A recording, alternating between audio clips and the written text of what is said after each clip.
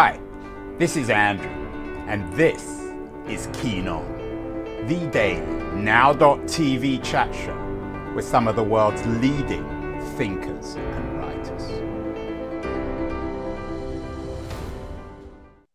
Hello, everybody. It's Friday, January 27th, and if it's a Friday afternoon, it's got to be That Was the Week with my good friend Keith Teare, the CEO of Signal Rank and the author of the That Was the Week tech summary newsletter, a must-have for anyone in the know. If you want to be in the know, you got to be on That Was the Week newsletter with Keith Teare. This week, Keith suggested he wasn't quite sure how to lead tech news. It could have been social media, could have been Chat GPT, or it could have been the decline in values, and he chose the third, the decline in values, and he led his newsletter with unicorns are dying. Keith, not everyone's a Silicon Valley insider, so before we understand why or how unicorns are dying, you might explain what a unicorn actually is in tech terms.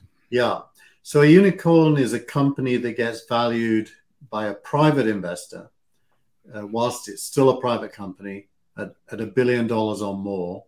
And there's two kinds of unicorns. There's unicorns that are still in that stage of being private, but there's also former unicorns that are now public companies.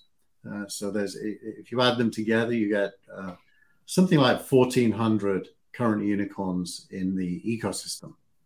And your wife, Janae Teare, who works with Crunchbase, is an authority on the number and the development of unicorns. And in the newsletter this week, you suggest that Janae is reporting that they are, quote unquote, on the chopping block. What's happening with unicorns this week? On the chopping block. By the way, that graphic you just showed was made by artificial intelligence. I typed into DALL-E unicorns on the chopping block, and that's what it gave me. Now, does that mean, for people listening, you're not going to see this, it's a pretty pathetic slide. Does that mean that AI is overrated, or is going to make put all artists out of work? Well, that one isn't going to put any artists out of work, is it? It's a pretty poor attempt. But however, it does depict what I asked for. So. And you got another one, which is actually even more absurd, thinning the herd. I don't think this is yours. It's what? Tommy the Tank Engine following a herd of unicorns. So we are not, there are no Rembrandts in this show, that's for sure, or Vermeers. So what's happening with unicorns? Why are they on the chopping block, even if the chopping block's a bit cheesy? Well, you could think of a unicorn, looked at from the point of view of its investors. The unicorn is like a bank account with money in it. And as these companies have grown in valuation, the bank account is looking super great. And the investors, the venture capitalists, report to their investors, our portfolio is worth fill in the blank. Well, those valuations are now going down quickly. So the bank accounts are shrinking. And the venture capitalists have to go back to their investors and say, well, we said that our portfolio was worth N. Well, now it's worth N divided by, some divisor like 2 or 3. And so it's a massive paper loss compared to previous highs. By the way, that it probably still is a gain because they would have paid a lot less for it when they entered for the most part, unless the investor invested last. The last investor literally has lost money, and a lot of money. So we know that unicorns are inventions; they're not real. But who's actually hurting from this? I assume a lot of the startup entrepreneurs that, at least on paper, they're no longer worth hundreds of millions of dollars, although none of it's cashed out anyway. Yeah, but it's still there's still some reality to it. I've actually had 2 unicorns in my startup career. One was EasyNet back in England in the 90s, and the other was Real Names here in the Bay Area. What about Now TV? Now TV is a future unicorn, Andrew. We all know that. So neither of my unicorns made me a billionaire. Let's just start there. or even 100 millionaire. One of them, I sold my shares too early, but the other one, more pertinent to this era, lost value during the bubble bursting in 2000. And the truth is, as the founder, you're still worth tens of millions of dollars, even after that, on paper. So honestly, it isn't much of a loss.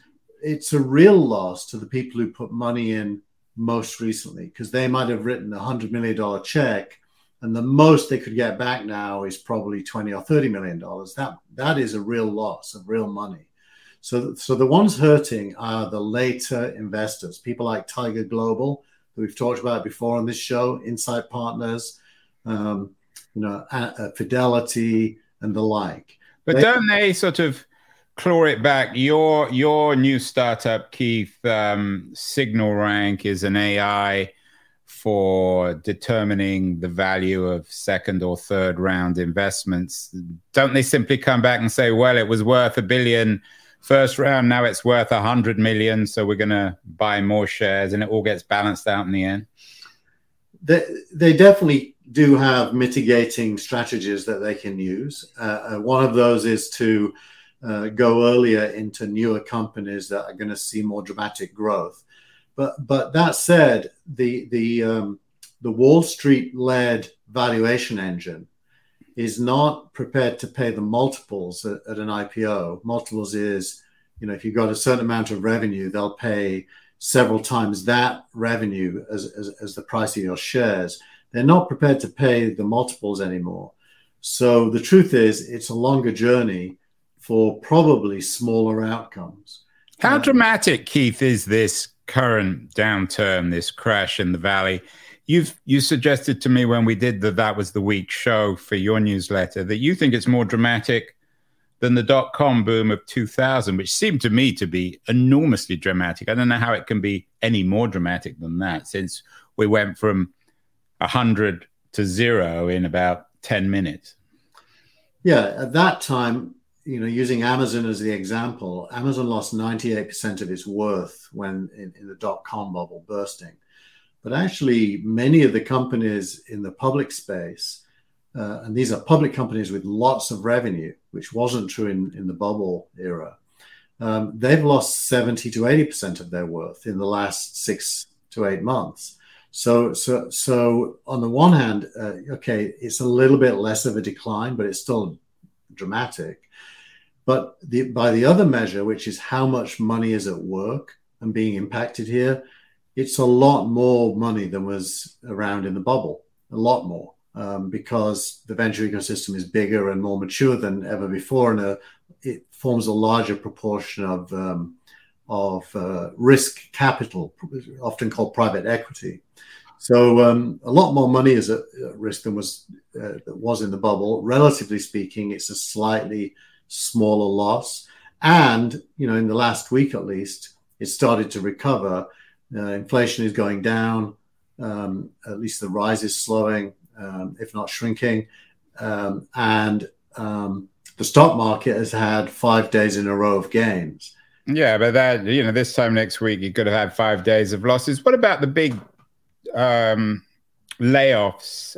Every major tech company, except for Apple now, has laid off tens of thousands of people over the last few weeks. Keith, is this a big deal? I think it's got to be understood relatively. These companies are laying off between 5 and 10% of their workforce. They're not going bust.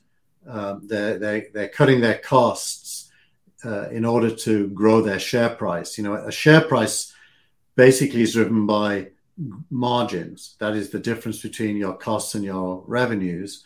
And there's two ways to do that. One is to grow your revenues. The other is to cut your costs. Growing revenues doesn't seem to be available right now. So most companies are cutting costs, and it's the CFO in the companies leading that with a view to stabilizing the share price, if not increasing. So what you're saying is that a big company like Alphabet, once known as Google, it's the CFO, a woman like Ruth Porat, who's running the show rather than the CEO. At least at the level of headcount, yes. I mean, I'm sure the CEO has a final sign-off on what they think, but it's definitely driven by cost savings more than anything else. Let's move to the second big story of the week. Didn't get the headlines, but it's had the headlines now almost for 2 or 3 months, which is the Chat GPT thing. The big story this week is that Microsoft has invested or reported $10 billion in OpenAI, who own the Chat GPT 3 and 4 platforms. How big a deal is this, Keith? Well, it definitely represents Microsoft investing in the idea that developers will want to integrate AI capabilities into their applications and services. The primary decision Microsoft made beyond the money is to put OpenAI's APIs into the Microsoft developer environment, Azure and Visual Studio, thus allowing developers who are building things to just call the code that would put the AI in. An example might be somebody building an app for a hospital chain, putting OpenAI into the patient sign-on prior to an appointment, allowing the patient to talk to OpenAI and maybe give it some symptoms and get a provisional diagnosis. That would be possible. But because OpenAI could do anything, it could also be an architect application allowing somebody who wants to build a home to put in various requirements and have ChatGPT. Or a teacher designing a new syllabus. Does this all suggest that ChatGPT, in contrast with some of the other hyped technologies of the last few years, Web3, cryptocurrency, that this is undeniably for real? This is about to change the world. Well, yeah. I mean, I for one, just to give Courtney Hamilton, who's put a text in our chat here, a kind of a nod. I, for one, think crypto is for real, and I think Bitcoin is. But that said, ChatGPT is not only real, but is now. It's real now. And its capabilities are good enough for a lot of applications right now. And those capabilities will replace either human beings who previously did those roles. Customer service is an obvious example, where you have those chat things with somebody sitting at a desk. But it is real, and real money will be made from the things that it gets built into as well. So I definitely think it's real, whereas crypto, blockchain, DAOs, and the like are real over a longer period of time if they mature into a replacement infrastructure. I think that is still an open question. So there's two thoughts on this. You also link in your newsletter to one of our frequent guests on the show, Gary Marcus, about AGI. He's one of the world's leading experts on AI. AGI will not happen in your lifetime. I get confused with all these different technologies. What I understand is that people like Marcus are suggesting that AI, pure AI, is not on the horizon, but that doesn't mean that ChatGPT isn't for real. Is that fair? Both things are fair, although in that particular interchange that you looked at there, a guy called Gary Bruch, is it? Yeah, Bruch. He says to Gary Marcus that it's called AGI, means artificial general intelligence, which is almost like a brain that can learn anything without needing lots of data as an input. Basically, AGI will not happen in our lifetime. Funnily enough, Gary Marcus, who last week played the role of a skeptic, this week plays the role of an evangelist and says, actually, I think it will. That by the end of the century, we human beings will have created artificial general intelligence that can do anything. Yeah, which is astonishing. At DLD a couple of weeks ago, I had dinner with a guy called Andy Kitchen, who is claiming, at least, and he was a speaker at DLD, to be developing a living brain. So we may see these things, or may hear them, or may be able to talk to them well before the end of the 21st century. Yeah. What does this all mean, though, today? You link with an interesting funny piece actually on Google versus ChatGPT. Is this finally Microsoft's opportunity to get their revenge on Google for hurting Google, sir, for hurting Microsoft so much in the early 2000s? I think as an outsider, that's an easy conclusion to draw. I think the answer probably would be yes, because Microsoft is showing a willingness to work with a totally new user interface for the interaction between human beings and data and intelligence. That said, Microsoft has a blind spot when it comes to search. They really want Bing to compete with Google. They've always wanted that. When they did a deal with me in 1998, I think it was, for real names, and they put real names in the browser, they basically made a bet that you could do better than Google with a different technology. And that's also the bet they would make with ChatGPT. And they poured, I mean, it's not just in theory, in practice, they poured billions, maybe even tens of billions of dollars into Bing. Yeah. And Bing's a failure. Let's just make no bones about it. I mean, no one uses it. Do you? The only people who use it are people who don't bother changing the default if they have a Windows computer. It is not as good as Google, and it probably never will be. And it's not as, it's not as cool as Google. It's just not cool. What they should really do is close it down and say search is dead. We have now a new way of talking to data and finding things out.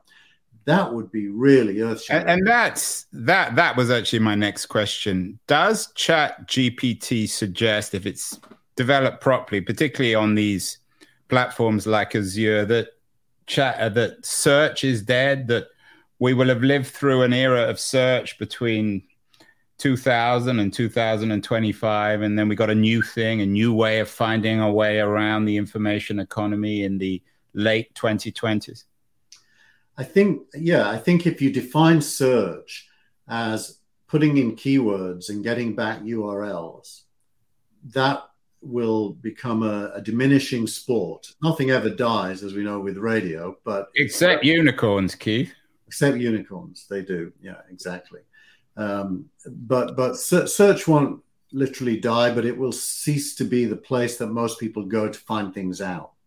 It'll become more like, say, Yellow Pages. It's plan B when you can't find what you're looking for anywhere else.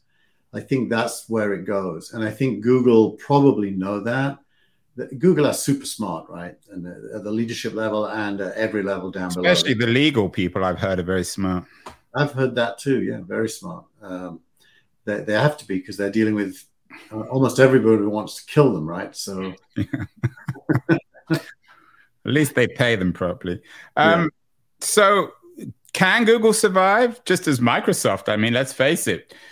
There were points where people said Microsoft was doomed. Bill Gates made his famous announcement that the internet was the new thing, and then he was outflanked by every new internet company. Can Google survive a post-search world? Well, again, just to restate the point first, because Courtney asked the question, Bing will not beat Google. Courtney's right quite on that. But Microsoft could, if it gets rid of Bing. And it probably won't do that, by the way, Andrew.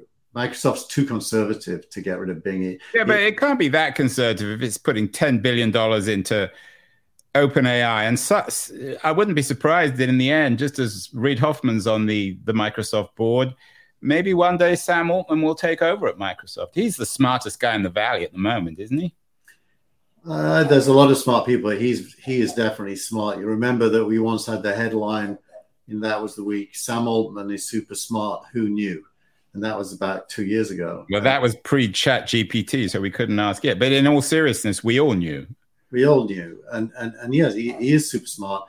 And Microsoft certainly has the capability, but it will not embrace that strategy. I guarantee it. I'll place a bet right now that Bing is not replaced by a better solution built on ChatGPT. I mean, Larry and Sergey are now, according to the New York Times at least, engaging a lot more with Alphabet, Google. They would be smart to hire Sam Altman at Google. Whoever got him, I think, would win. Finally, the third, and very much the third story of the week, is social media. You said that social media is finished, pretty much. You suggest this in You said social media is tiring and over discussed. What happened in social media this week? I didn't even notice anything. Not a lot. I mean, Facebook decided that Donald Trump can make a comeback, and everyone yawned. Probably Twitter, including him. So exactly, there was a Twitter insider tweet thread from a guy called Dave Rubin, I think, that shone a light on what's going on inside Twitter, where Elon Musk has recognized that Twitter is nothing other than a huge censorship engine focused on removing anything that isn't center left from being discussed and passing things on to the state at the same time, and has now formed the belief that Twitter needs to be rebuilt from a code point of view from scratch. Although he doesn't say he's going to do that, he thinks that's what would be required. Is that perhaps one reason why today he met with the House Speaker, the new House Speaker, Kevin McCarthy? I mean, not that Kevin McCarthy understands code or building anything from scratch, but is that the kind of thing that might make the Republicans happy? Yeah, I think he's nodding to the fact that he wants Twitter to be open to all points of view. And the GOP, do they call it the GOP or the GOP? I think GOP. I think it's the GOP. The GOP, and most of us are sympathetic to this, even though we disagree with it, has been the bigger victim of censorship on Twitter in the recent past. The left has pretty much had a free run. So Musk is just saying he wants to fix it, and he's meeting with the people who've been the victims in his point of view. So on the whole, I support Musk in that. I think Twitter should be an open. Me too. I mean, neither of us are great fans of Donald Trump, but there's no reason why he shouldn't be on these platforms. Would it be fair to say historians, when they're going to be making sense of the period we're living in, that the age of social media has been now or is being replaced by the age of Chat GPT or OpenAI or AI or whatever you want to call it? I'd say eclipsed more than replaced. I do think there's a place for social media because we all want to interact with family and friends digitally in a world where we normally spread far apart and we can't see each other that often. So I think social media is not going to die, but it will cease to play the defining role in our lives as we engage with content. I think it continues to play a role where we engage with each other. Do you think Elon Musk is regretting not buying OpenAI? For that $44 billion, he could have bought the whole thing rather than Twitter, which, as you say, he's probably going to start again. Your tweet of the week is an Elon Musk tweet. He's been on the tweet of the week many times in the past. What is the tweet of the week this week, Keith? This is the Dave Rubin I referred to earlier, and this is a person who was a critic of what Musk was doing. And Musk, being Musk, said to him, "Well, come in and take a look." And he put 2 hours on the side, one split into two different visits, both of which happened after midnight, which tells you how hard Musk is working. And this guy then did a very long tweet thread. This is just the opening tweet of the thread, which recounted how committed Musk is to changing Twitter from a partisan center-left censorship engine into a town square, a proper town square. And he seems to be really committed to it, even at the expense of losing his money. He doesn't really care about that, or at least doesn't appear to. Well, a lot of it's other people's money. And I mean, everybody knows that Elon Musk is neither good nor evil, that he was idolized before, then he's become vilified. I mean, he seems to be a man who's captured all the very best and all the very worst aspects of Silicon Valley and startup culture, hasn't he, Keith?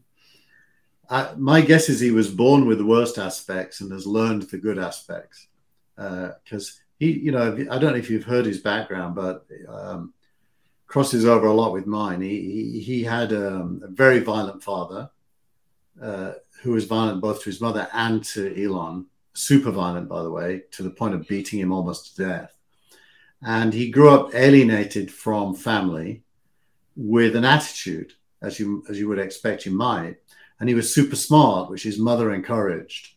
So he's this kind of hybrid between a a kind of a punished, hurt person and an ambitious, creative, clever person. So if unicorns were people, would Elon Musk be a unicorn, an impossible combination?